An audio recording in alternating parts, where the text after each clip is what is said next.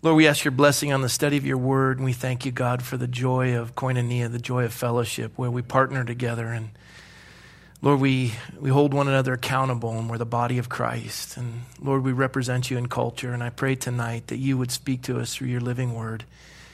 And Lord, cause us to come alive to it, we pray in Jesus' name. Amen. Well, I got I got an email from Governor Huckabee, and he asked for the link to that message on Samson. So I sent it to him, and then he said this needs to be out nationally, and he gave it to a guy named James Robinson, a big televangelist guy. So I got an email yesterday from his secretary saying he wants your cell phone number, he wants to talk to you. So I sent him my cell phone number, and I was at the LA Rams charity luncheon for the city. The city council was there because they have their practice here in Thousand Oaks, and so we sponsored a table. And then the phone call came through, and his secretary said, can you meet with him? And I said, yeah, sure. So I get on the phone with him. He says, we're doing a big thing with Ravi Zacharias out in Dallas, and we want you to come out and share and talk. And I said, wow, that's really great. And I was listening to him, and, we really feel like your message has some bearing, and we want to put it on the television program. And, that's great. I got off the phone, and I looked at my calendar, and I have a council meeting on Tuesday when he wanted me to come out. And they were going to do it from 2 to 9 p.m. So I got another email from his secretary saying, are you coming? We haven't heard from you. I said, I can't. I got a council meeting. I can do it another time, but I have a responsibility, a fiduciary responsibility to the people who elected me. And plus I'm up for re-election. So I said I couldn't make it. And maybe that was a great opportunity. Maybe it wasn't. That's between the Lord and all I know is I have a responsibility, and I can't forsake that responsibility. And even the city manager said that, Rob, go. It's going to be a real short meeting. There's not a lot on the docket. I'm called to be there. There's 2 meetings a month, and barring unforeseen circumstances, for one, I was elected, and we had a trip to Israel, and I had made a commitment to others to do that. So those things, you keep your word. You keep your word. You have a responsibility to do that. And so if I missed an opportunity, I missed an opportunity, but it all belongs to the Lord, and that's kind of the way it works. And I use that because we're looking at a passage of Scripture, and as we covered last week, the first 5 verses of Titus, Paul is writing a letter to this man Titus. And as I said before, we don't find him in the book of Acts, but we do find him in 2 Corinthians. We find him in Galatians. He's referred to, I think, 9 times in the Scripture. And Paul has entrusted him, we're going to see this, he's entrusted him to minister to the island or the community or the culture or the nation of Crete. And it's an island in the Mediterranean. And he's placing Titus over all of that. Now, Titus is a contemporary of Timothy. And actually, when 1 Timothy and Titus were written, they were written at the exact same time. Paul was writing one to Timothy, he was writing another one to Titus. These are all the next generation, preparing them to minister to a group of folks that he may or may not be able to relate to. Paul's burden was obviously for the Gentile, but very much so for the Jew. Paul contended in Jerusalem. Actually, Titus went with him to Jerusalem. He was there. Paul had Timothy circumcised, but he didn't have Titus circumcised. We venture to guess the reason why he had Timothy circumcised is because his mother was Jewish, and his father was a Greek or non-Jewish, a pagan. And he felt as though it was necessary to have that door open, and so he had Timothy circumcised, but he didn't do that with Titus. And he seems to be a little bit firmer with Titus than he is with Timothy. Timothy seems to be underdeveloped for the task at hand. He has stomach problems. He's a little timid or shy, and Paul's always trying to encourage him and bolster him. Titus is one of those guys that he can leave him with the toughest situation, which you're going to see in a minute, and have complete confidence that Titus will get it done. And he puts him over a really tough task. I mean, if you're a manager and you're overseeing different, divisions and you're looking for managers that you can place over some really tough circumstances, that's Titus. Paul used a definition for Titus that I want to take a look at before we study the text tonight. Turn, if you would, to 2 Corinthians chapter 8. 2 Corinthians chapter 8. I want to take a look at it. 2 Corinthians chapter 8. And we're going to take a look at verse 23, and I'll read it to you. It says, if anyone inquires about Titus, he is my partner. Everyone say partner. Everyone say partner. There we go. He is my partner and fellow worker concerning you.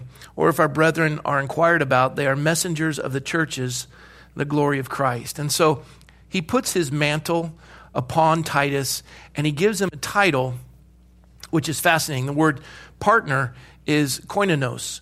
And it's where we also get the derivative for koinonia, which is Christian fellowship. Koinonos, partner, is what you would use a term in a business world. And it's fascinating because koinonos is a fiduciary responsibility. Now, I'm a trustee of an estate. Dr. Crilly passed away. And there are 3 beneficiaries listed in that estate: the Salvation Army, the Little Sisters of the Poor, and the Stevens Institute. Now, of course, Dr. Crilly promised me she'd leave me everything. She promised my sister she'd leave her everything. She promised my mother she'd leave her everything. She left none of us anything. And so my mother passed away before Alice did, and then Alice said my sister would receive it. My sister was so irritated by what Alice had reneged on that she ended up suing the estate. I was named second trustee to the estate, so I had to contend against my sister in a court of law when she was suing the estate.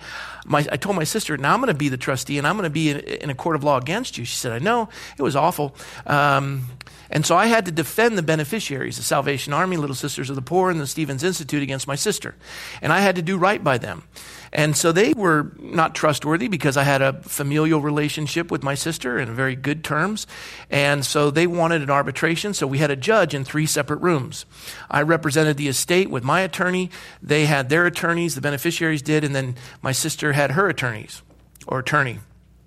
And the judge would go between the 3 rooms and then put us all together for a corporate meeting and try to work some of these details out. And we just watched as this deliberated, and then the beneficiaries would come to us and they'd say, well, we're willing to do this. And then we'd say, okay. And then they'd go to my sister and she'd say, well, we want this. And then they would go back and forth and finally settled on a sum. And then she got a portion of the estate, and I was left now to manage and be the fiduciary, the trustee of this estate on behalf of the Salvation Army, Little Sisters of the Poor, and Stevens Institute. So now we're coming to a close, and we have to close the estate out, and the proceeds have to all go to the beneficiaries. And I get a small fee, I think 1.5% or something along those lines of the estate, which isn't anything in comparison to the work that is required because I drive to San Diego, all kinds of stuff. All that being said, if I fiddled with the money, which I did, take that off no, what I mean is, you have all kinds of leverage and leeway, but at the end of the day, when it comes time to distribute the money, you better have all the money there, right? So I have it. Praise the Lord. I'm not going to jail. So it has to be distributed. And now I can't say, well, I didn't know. A fiduciary responsibility, I want to read this to you.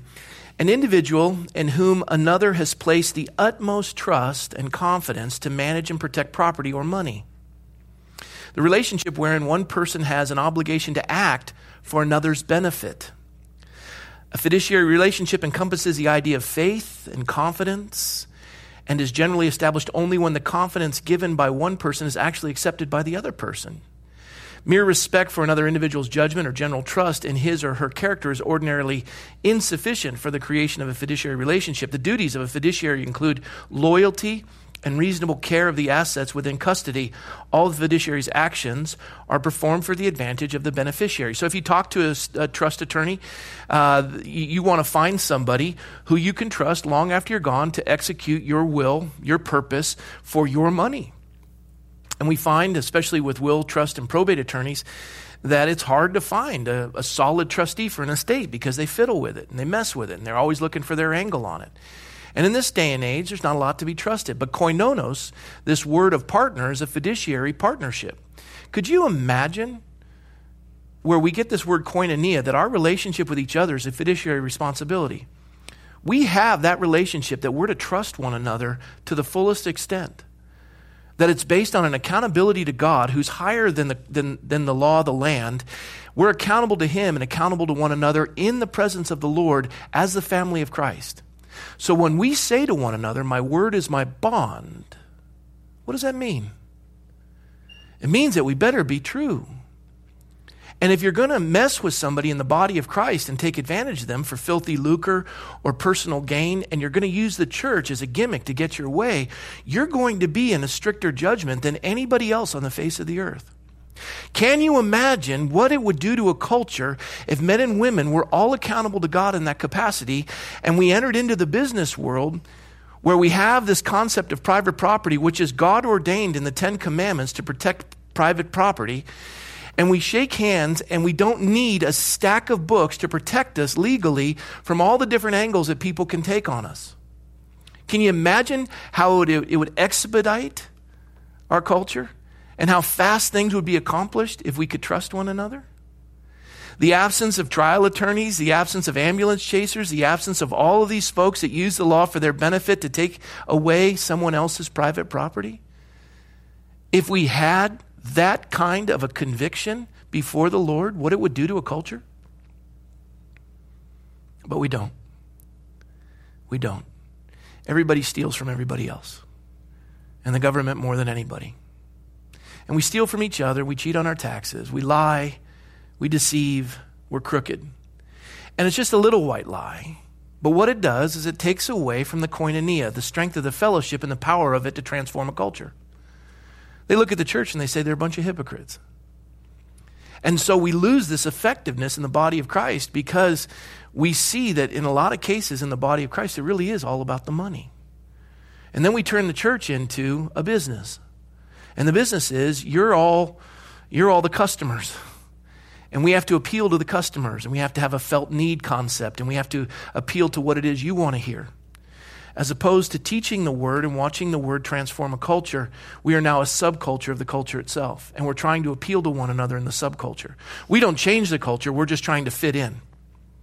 We don't have any effect on the culture, we're just trying to fit in. And so when Paul calls Titus a partner, what he's saying is, I trust him completely to do what God says to do. I give him my authority as one who's received authority from God, and I extend that to him, and he will act on behalf of the scriptures and the revealed truth of God in that culture to transform that culture for good. That's a pretty profound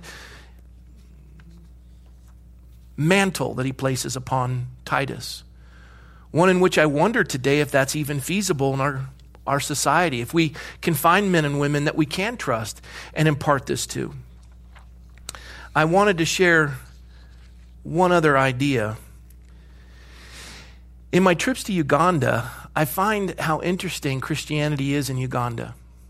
You have different tribal organizations. You have animists, you have Muslims, you have all kinds. It's like a melting pot of culture. And so when the gospel comes in, you can work with somebody in the Ugandan culture for 15 or 20 years, and they'll steal from you at the 20th year.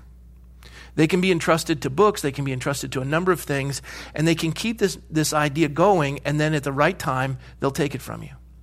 I've heard story after story, especially at Calvary Chapel in Tebe, where they were getting ready to turn it over to a national, turn the church over. This person who had worked in a bank and worked in a number of other things just robbed them blind. And to find somebody of character that you can trust and turn that over to, so it doesn't have to be run by a Westerner, is very hard to find. And that's why I was so impressed with Fred Kimbangaya, because he's a man that I have tested and tested and tested to see if this is legitimate.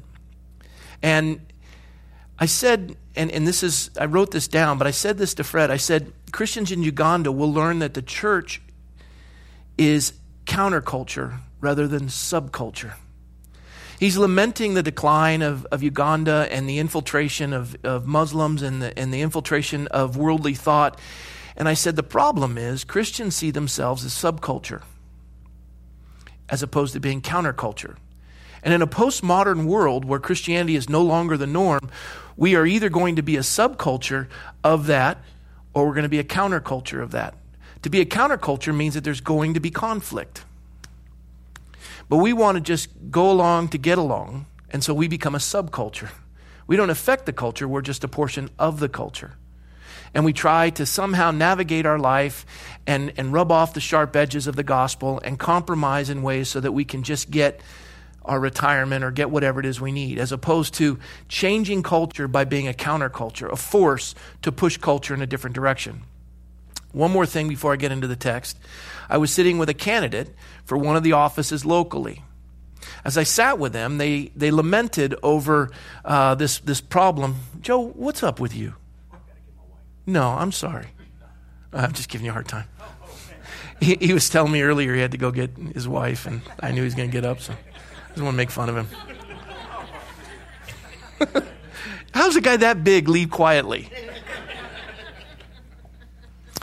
So this candidate was lamenting over what appeared to me mainstream in our community, a family that was mainstream.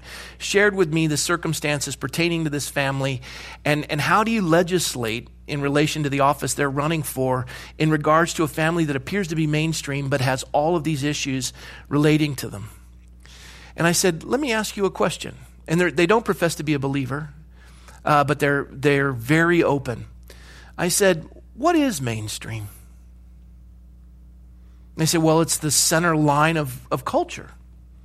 I said, no. It's the center point of two opposing ideologies. And depending on the strength of either ideology, that's where you're going to find the center line.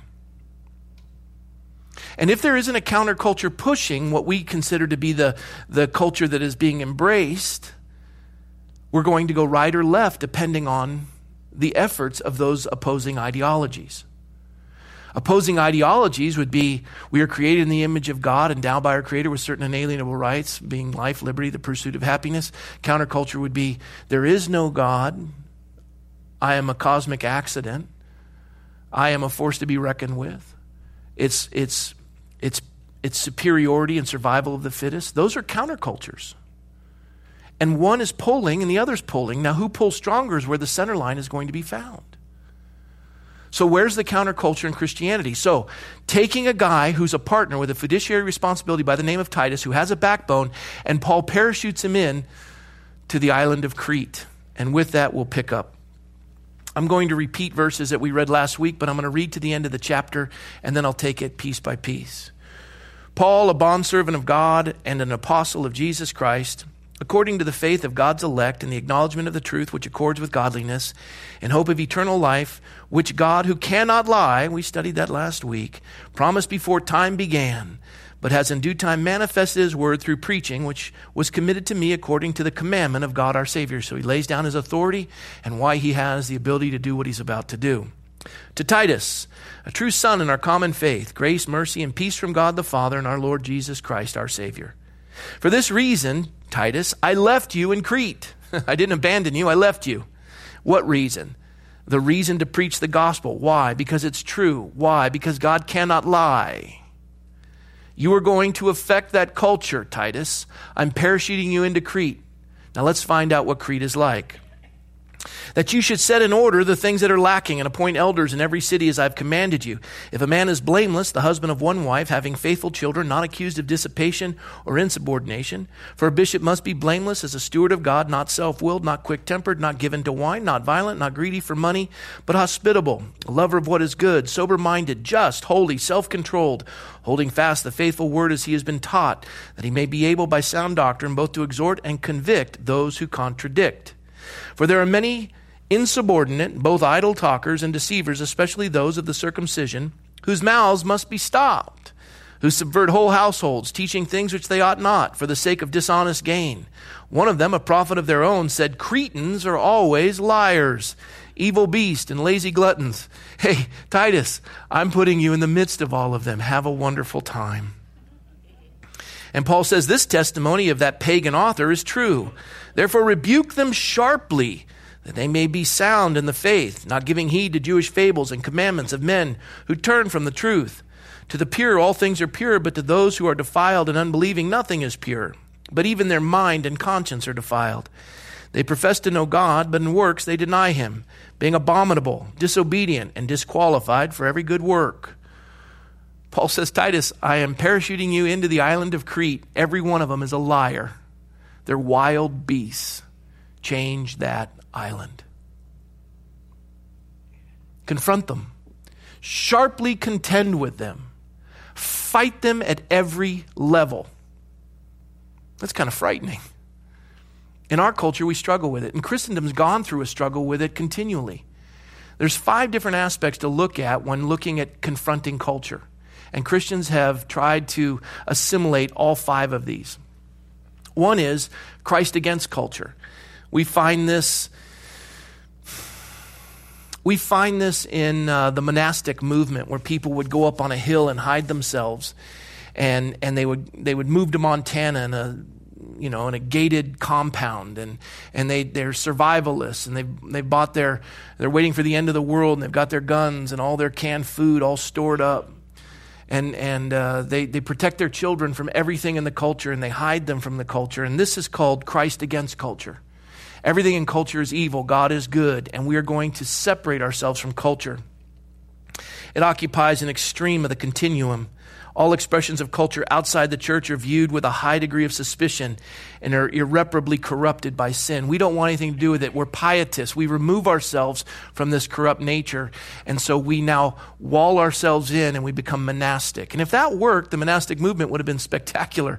But you read some of the writings of these monastic fathers, and they're in their cells. They haven't been exposed to anyone out in the world, and they're talking about how vile their own minds are and how much they're struggling. It didn't work. And in addition, when the Lord says, go into all the world to make disciples of all men, you can't do that in a monastic movement. To confront culture and to go and make disciples, you have to go face to face with opposing ideologies, right? Yes? The second is Christ of culture. Christ of culture sits as the polar opposite from the previous one that I just listed. Cultural expressions as a whole are accepted uncritically and celebrated as a good thing. In theory, little or no conflict is seen between culture and Christian truth. So the idea is Jesus is in everything. And it's all good. And we just have to find the common good in everything. So there's no conflict, but you're accomplishing nothing. You're like a twig on the banks of a mighty river. You just go with the flow. There's no opposing ideology. You don't have to contend with anything that's opposing. Just the person who is completely opposed to the Scripture, find something good in them and just kind of move on. Just move on. And you have no effect on culture. Now, today, I would say the church is probably in this place where we are the Christ of culture. We're a subculture of the culture itself. We do our sermons, and yet when people come against us, we dial it down in those areas of conflict, so as not to be irritating. And we if people want to see smoke and they want to hear louder music and they want couches on the stage and they want cool beards and tattoo, we'll do whatever's necessary. We're a subculture of the culture.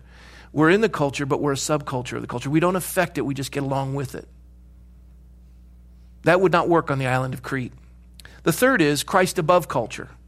Christ above culture is a very pietistic approach. Christ above culture, a medial position between the first two, regards cultural expression as basically good as far as they go. However, they need to be augmented and perfected by Christian revelation and the work of the church, with Christ supreme over both. And this idea is God is supreme, He is sovereign, He'll work it out. And I don't really have to be concerned with that. And whatever will be. And the Lord, and this is the idea that, you know what, I don't need to be involved in elections. I don't need to be involved in all this stuff going on. That God is sovereign. Well, then why in the world did Paul say to contend in Crete? Why not just say, hey, God is supreme, Titus, relax. Don't contend with him. God will work it out. He'll change them. You just stay in the church and pray for a transformation. Now, I'm not dismissing prayer. It's powerful. I would like to see the church pray more than it acts. But it still needs to act. The fourth approach is Christ in culture and paradox. Christ in culture and paradox is another medial option between the extremes. It sees human culture as a good creation that's been tainted by sin. As a result, there's a tension in the Christian's relationship to culture, simultaneously embracing and rejecting certain aspects of it. So, we figure out, okay, it's like eating chicken, eat the meat, spit out the bones, and some of it's good, some of it's bad, but there's still no effect in influencing culture. It's not counterculture, it's still a subculture. The final one is where we are today if we're going to see any change in the horizon and especially establish something for our future and for our kids. Christ, the transformer of culture. It has to be countercultural. It can't be a subculture. It has to be countercultural. You have got to have that opposing ideology to move the median in a place where God is glorified in the lives of men. And that's what Paul was doing with Titus in Crete. Christ, the transformer of culture, is yet another medial alternative. It is also recognized as human culture as initially good and subsequently corrupted by the fall. But since Christ is redeeming all of creation, the Christian can and should work to transform culture to the glory of God. This was held all by the early church fathers. This is what gave us the United States of America. This idea that we are a nation under God, conceived in liberty and dedicated to the proposition that all men are created equal, endowed by their Creator. This idea of a countercultural government that would say that these inalienable rights come from God, that law is not the absence of restraint, or I should say liberty is not the absence of restraint, but liberty is the application of restraint for the purpose of excellence, as we studied last week, to obtain higher levels of excellence so that Christ can be glorified in our culture. It is countercultural. And we engage that culture and we transform that culture. And for anyone who doubts that, here is the epistle to Titus. And you just heard it. He says to him, "For this reason I left you in Crete." What reason? God does not lie. His word is true. You are called to preach it. It is to be manifested. It means it's supposed to take root in every vestige of culture. Go into Crete and change that island.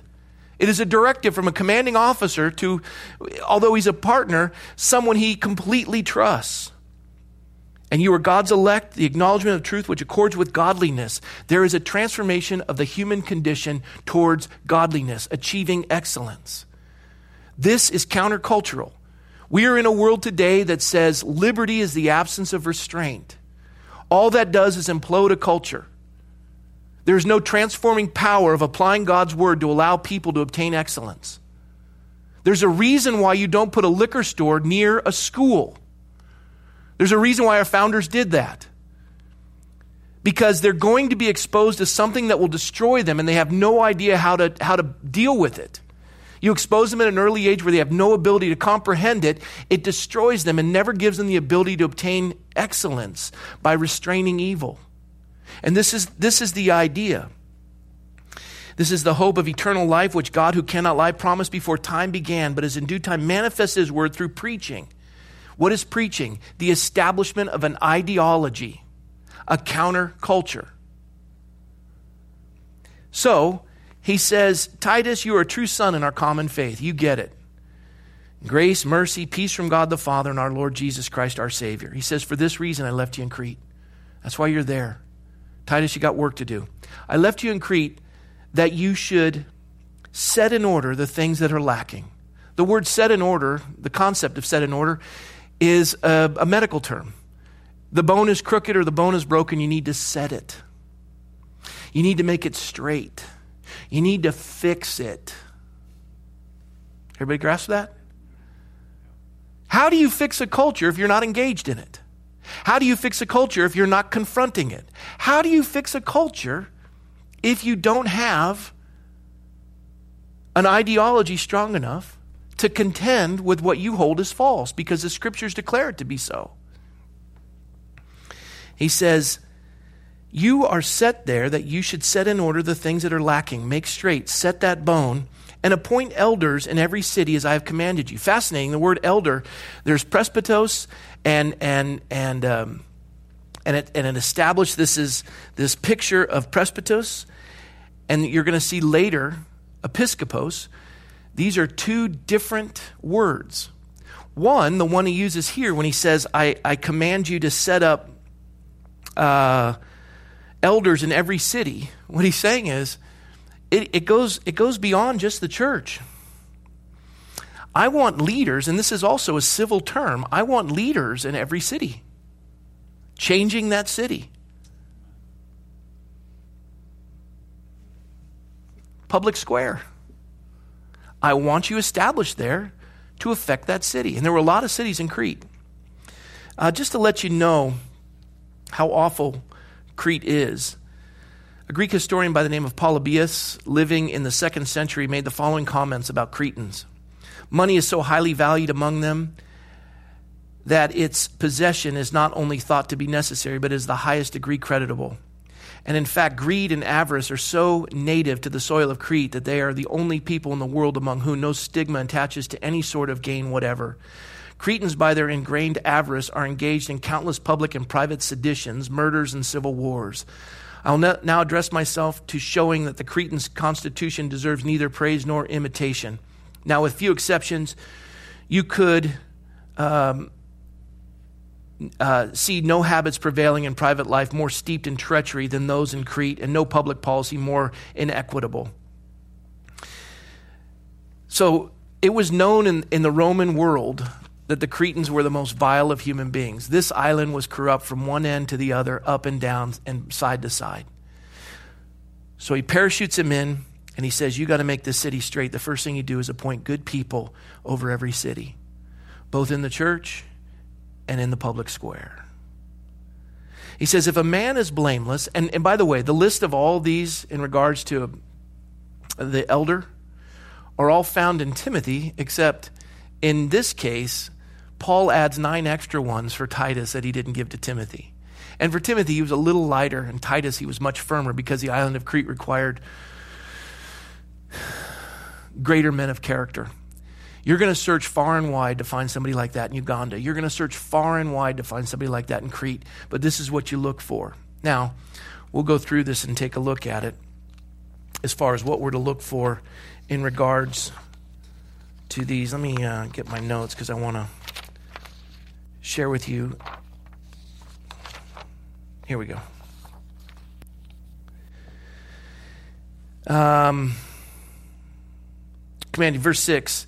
If a man is blameless, the husband of one wife, having faithful children, not accused of dissipation or insubordination, for a bishop must be blameless, as a steward of God, not self-willed, not quick-tempered, not given to wine, not violent, not greedy for money, but hospitable, a lover of what is good, sober-minded, just, holy, and self-controlled.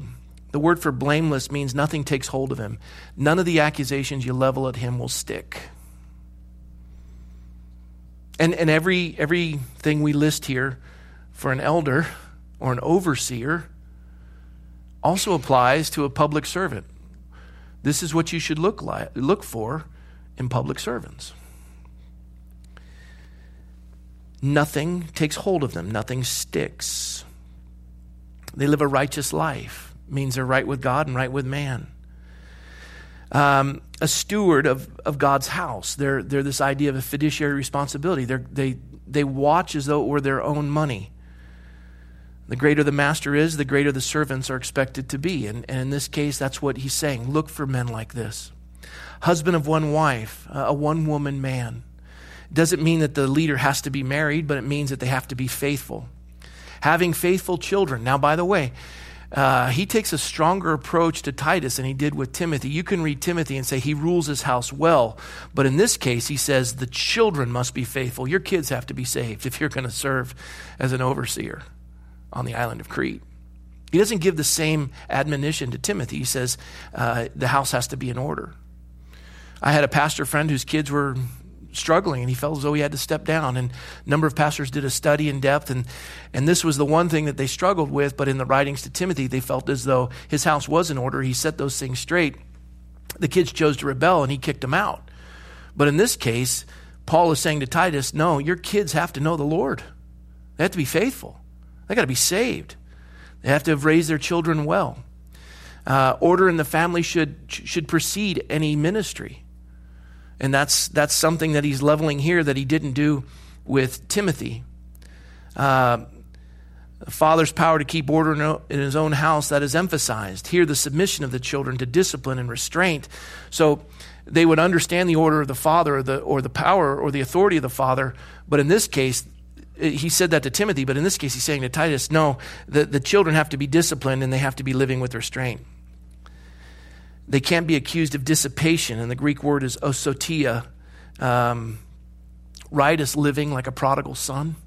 Your kids can't be like that. They got to be in line. So far, I'm okay. Okay, let's move on. Not self-willed. Not self-willed. Selfish people are disqualified from leadership. They show their self-willed nature in arrogance, stubbornness, and proud self-focus. And one author writes in regards to not self-willed, not one who is determined to have his own way in everything. I was having a fun text exchange with a friend, and they said, "You're bossy." I said, "I'm not bossy. I just like to have things my own way." That was funny. I was joking. It's Wednesday. You guys are tired. Not quick-tempered. That disqualifies you from leadership. Those who are quick-tempered.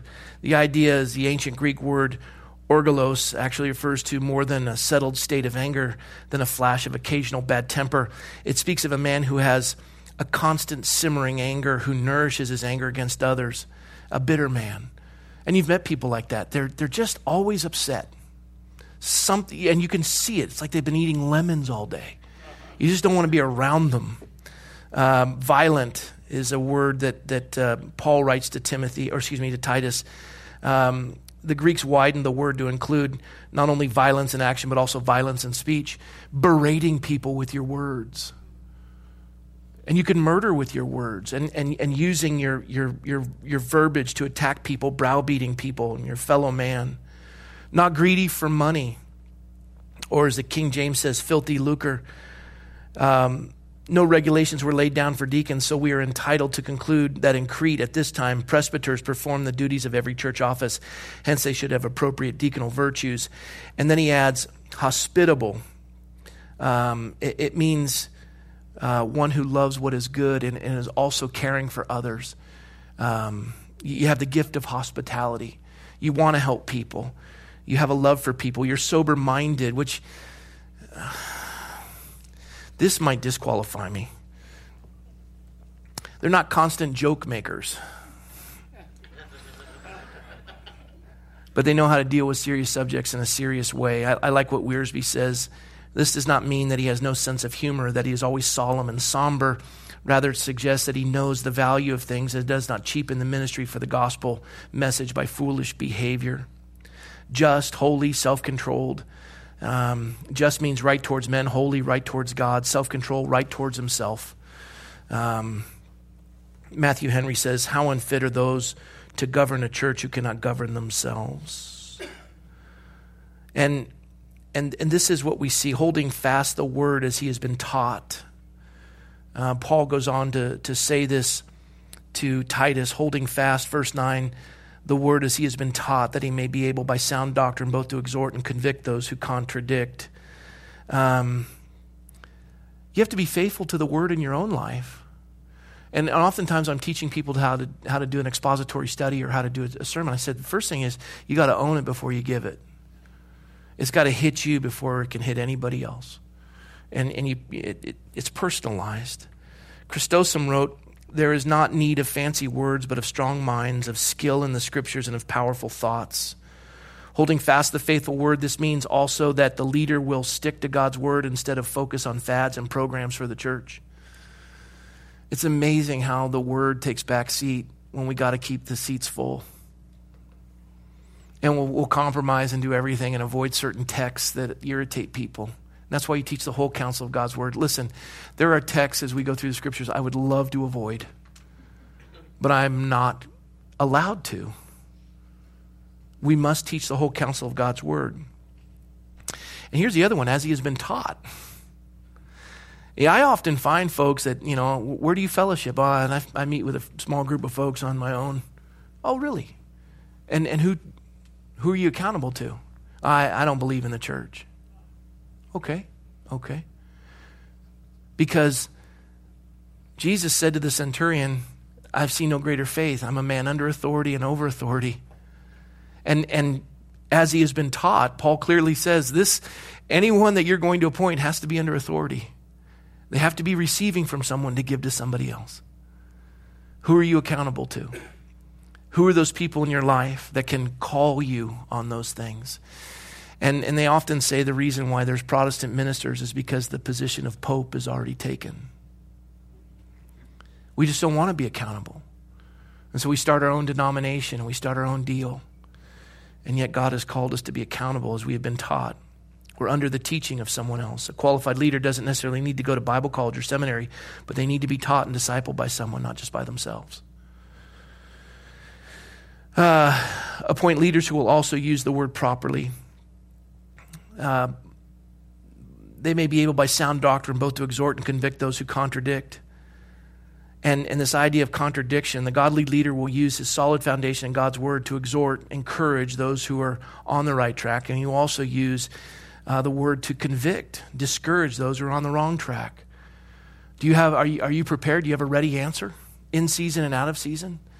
Because you're going to face contradictions and people that are using the church in an inappropriate way, and you have to confront them, and you have to convict them, and you have to exhort them if they're doing well.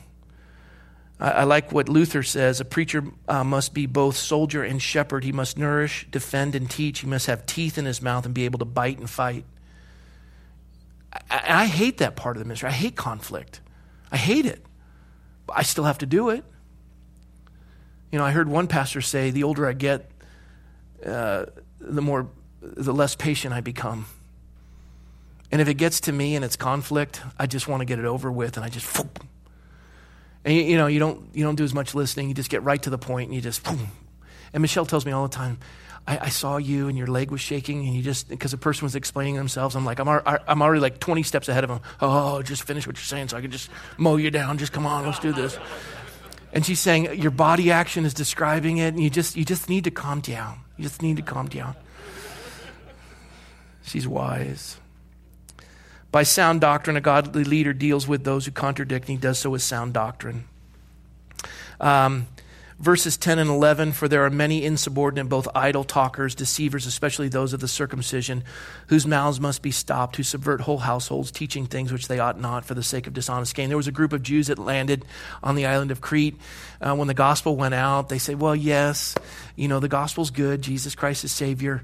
And you saved by grace through faith. It's a gift of God, not of works, lest any man should boast. And Jesus is a fulfillment of the law. But if you really want to be righteous, you need to observe the dietary laws and all the things in the Old Testament if you're going to be really, really righteous. And there's deeper truths that your pastor's doing a good job, but he hasn't taken you deep enough. And it's legalism. And they're trapping you in with all these rules: don't eat, don't drink, don't smoke, don't drink, smoke, or chew, or hang around with those who do. And they lay down all these rules for you, and somehow that's going to be this obtainment of godliness. And you've been saved by grace through faith, and all things are permissible in the Scriptures. But not all things are profitable. Not all things edify. And the question is, some drink, some don't. And when you drink, do you exercise your liberty at the destruction of your fellow brother who struggles with drinking? And if your mindset is fiduciary, that you're doing that for the other person, you'll hold back for the sake of that person. You won't exercise your liberty in their presence so as to stumble them. And this is the idea that we want to serve one another. We want to lay our lives down. This idea of insubordinate indicates someone who will not submit to God's order of authority. And that you find that often. You'll find people that come into the church, and it's fascinating because the way we're set up is I have a very loose hand on the organization of the church. There's 15 elders. We've got a great pastoral staff, but we're tight. And we have fiduciary relationships with one another, that we do the other's bidding, and we're serving as though we're serving in their absence. And I have complete trust that when I'm away, I know that they got my back. So when someone tries to penetrate the church in some capacity of insubordination, they're going to find no way in. And they just say, well, that church, all they are just blind followers of Rob McCoy. Well, I've met most of the staff, and I've had long, enduring conversations with them, and they're anything but that. They're not my robots. They're nothing along those lines. They all have independent thoughts, but they willingly do these things, and they know that we have an order of authority, and they work through it. Today, Brett and I were talking with a political or a public servant today, elected official, and I pointed out that when I entered into the assembly race, I was over here, and Brett was over here. And this is where I stood, and Brett's like, I don't really get it. But Brett just said, I don't get it, but I'm called to serve you, so I'll go with you. Now, Brett could have said, I disagree with you, and I'm going to quietly leave. And he could have done that, and that would have been the same effect. But he stayed with me. And what happened is I started to come towards Brett, and Brett started to come towards me. And we started to grow together and understand these things in a greater capacity. And that's what the Lord does in our lives. But it's this idea of submission to one another. God appoints all positions of authority. You may struggle with the person that you're under authority in and the work that you do. But remember this, you're a Christian. You have a fiduciary responsibility to your employer. It is not just a job you go to and punch a clock. You are there to represent Christ and be countercultural. And countercultural means you are the best employee in that business. And your whining ceases. And you do what you're told to do, and you do it well. And if they ask you to do something illegal, you don't do it. And if you get fired, you do it quietly. But that is a Christian's call, a fiduciary responsibility, that we are countercultural and we're showing people how to do it right. But we use the gospel to defend our behavior. Oh, they didn't want me preaching the gospel. That's because you're irritating. And you do it during work and you interrupt everybody. And you don't get your work done. You don't show up on time and you don't work hard. And you use it as an excuse when they fire you. That is not what he's calling us to. We are submitted. We're not insubordinate. An insubordinate man will not submit. Idle talkers and deceivers. You talk a good talk, but you don't walk it. And you want everyone to believe that you are somehow better than you really are. And all you are is an idle talker and a deceiver. He says, especially those of the circumcision. Paul was particularly concerned with the effect of some Christians from Jewish background who thought the key to acceptance before God was keeping the law of Moses. So they had all these dietary restrictions. I had somebody call me from Sonora, I think it was, concerned about the fact that I said bacon is legitimate and we can eat it now based on my study through the book of Acts. And they were upset with that. And they said 3 people came to Peter, and that's everything's in 3s and 7s, and they're going through the numbers. They said, I really felt like the Lord spoke to me in this. And I was kind to them, and I listened. And then I went back. I said, no, I don't buy it. Bacon's legit.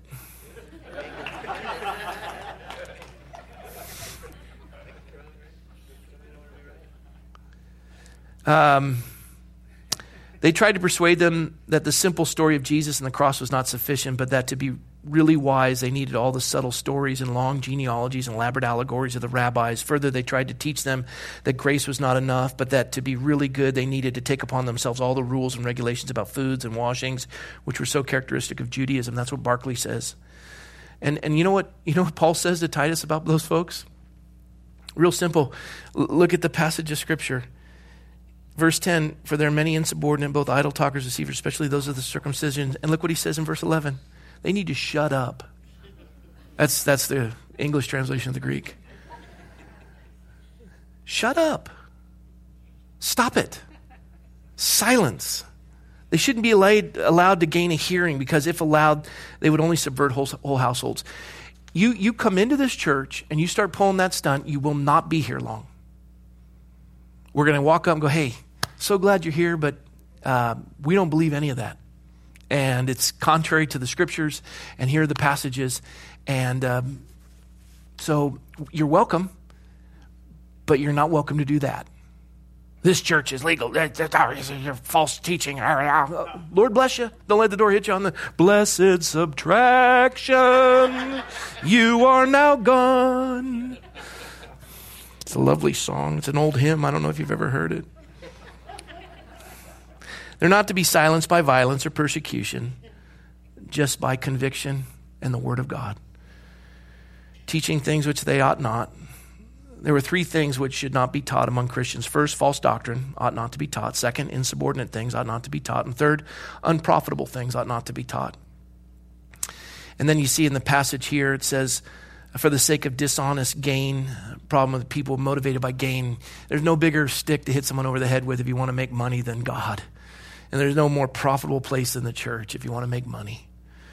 And I had a conversation with I have to be careful. It was all about money. I'll just leave it at that. And it made it real easy for me to make a decision this week. It's just, I don't see the Lord in it. I've never asked you for a dime. And if I ever have, it's on behalf of somebody else. When we have missionaries come. I've never browbeat you. I've never put a thermometer in front of you. I've never done any of that. If the text teaches on tithing, I teach the text. Text teaches money, I teach it. I've never done it because we've had a need. I've never done that to anybody. And it's best that way. And if you're here because you want to, make contacts for your business or whatever it is, and it becomes more important to you, somebody's going to come out and talk to you. We don't want dishonest gain. There's no schemes here. Not interested. You don't serve for the sake of gain. I'm always cautious if someone says, well, what am I going to get paid? I look for somebody who says, I can't believe I get paid to do this. And I was sharing with a public official, not an elected one, but a city official. We had a long drive, and I told him, I was going through the concept of wealth creation, that for wealth to be created, two parties have to benefit, and government doesn't create wealth, it just divides it. They said, well, and he said, well, how do you do competitive salaries, and how are you supposed to? I said, well, it used to be that the pulpit and public officials were all looked at as servants, that you were fiduciary responsibility of the collective giving of a congregation, and you had to be wise in that. You weren't creating wealth. You were distributing the generosity of others to a society that needed it. In the government, you're a public servant, and that you don't create wealth, so you have to also realize that every purchase you make is a third-party purchase, so there's going to be fraud and corruption. So you need to maintain spending both in the church and in the government. Neither creates wealth. You have a fiduciary responsibility to do the bidding of the congregants or the citizenry. And my point to them was, I can't raise taxes as a pastor. I get what they give me. So that's why of every dollar spent in welfare from the church, more than 80 cents goes to the needy and 20 cents goes to overhead. The government can raise taxes. So when they help in welfare, less than 25 cents goes to the needy and more than 75 cents goes to overhead. They have no heart. And I told this person, I said, when I have a limited amount of funds, I have to walk with the person, understand their circumstances, endeavor with them, pray with them, instruct them, guide them. I am accountable to the congregation. I am not wasting their money. You should do the exact same thing. And it's not that there are people that are called to that, but we've turned it into a business that is so profitable. And I laid that out, and I said, government's gotten out of control. And the greater the government, the greater the poverty. And the smaller the government, the greater the wealth. And that all comes with this idea of establishing people and being countercultural to realize we serve one another. I'm almost finished. We got 9 minutes. You're looking tired. Hang in there. These things ought not to be taught. No, not for dishonest gain. And then verses 12 through 14, one of them, a prophet of their own, said, Cretans are always liars, evil beasts, lazy gluttons. This testimony is true. Therefore rebuke them sharply, and they may be sound in the faith, not giving heed to Jewish fables and commandments of men who turn from the truth. And Paul's saying, I love this, if the Cretans had this basic character, it shows why it is so important for Titus to appoint elders to lead the church and the community. If these congregations were left to themselves, if the city were left to the Cretans, chaos and error would dominate the society. Paul did not mean that the Cretan writer he quotes here was an inspired prophet of God, but that the writer did have it correct when he described the character of the people of Crete. As Paul wrote, this testimony, not the entire testimony of this writer, is true. And basically what Paul was saying, and he was saying to Titus is, I know how bad they are. I know how pathetic the people of Crete are. Go out and change them with the power of Jesus Christ for his glory. Rebuke them sharply.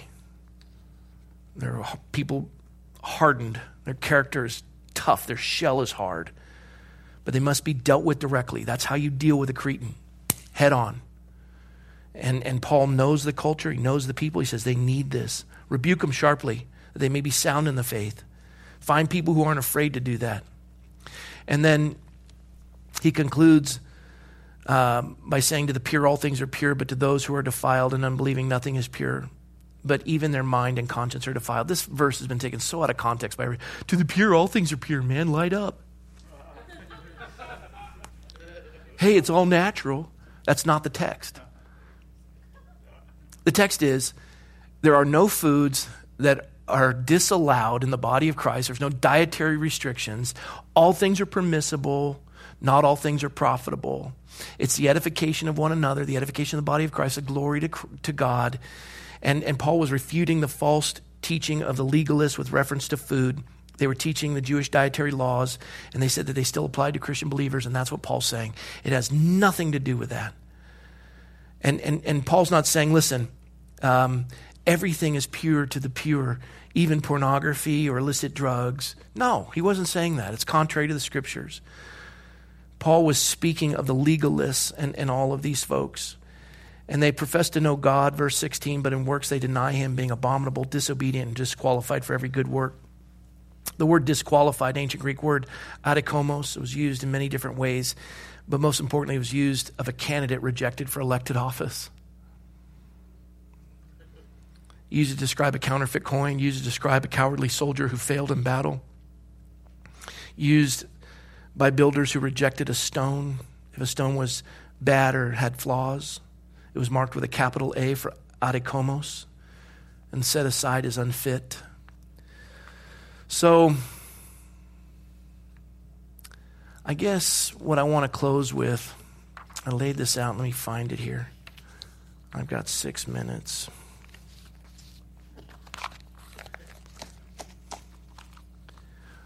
We're not to be a subculture. We're a counterculture. We're going to parachute into Crete. And they're going to be liars and deceitful and vile. Contend with them. And don't just contend with them sharply. Stand for the Lord. You can't have liberty without virtue. And you can't have virtue without morality. And what is morality? It's honoring the truth. Doing what's right. Morality is not doing what's wrong. Character is doing what's right. That's virtue. Virtue is your character. Morality is not doing what's wrong. Virtue is doing what's right. And the byproduct is liberty.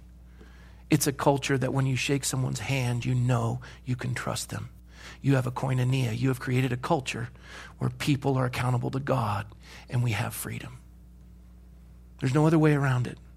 Benjamin Franklin said, only a virtuous people are capable of freedom. James Madison's observations, and clearly he was the father of the Constitution. He said, is there no virtue among us? If there be not, we are in a wretched situation. No theoretical checks, no form of any government can render us secure. To suppose that any form of government will secure liberty or happiness without virtue in the people is a chimerical idea. Chimera is a mixture of just vile creatures. It just won't work. And then John Adams said, we have no government armed with powers capable of contending with human passions unbridled by morality and religion. Avarice, ambition, revenge, or gallantry would break the strongest cords of our Constitution as a whale goes through a net. You wonder how we got America? It's because people parachuted in and became countercultural and established a government that had never before been seen on the face of the earth. And we're watching it dissolve because we're just a subculture. And we just want to get along. And it's not going to work.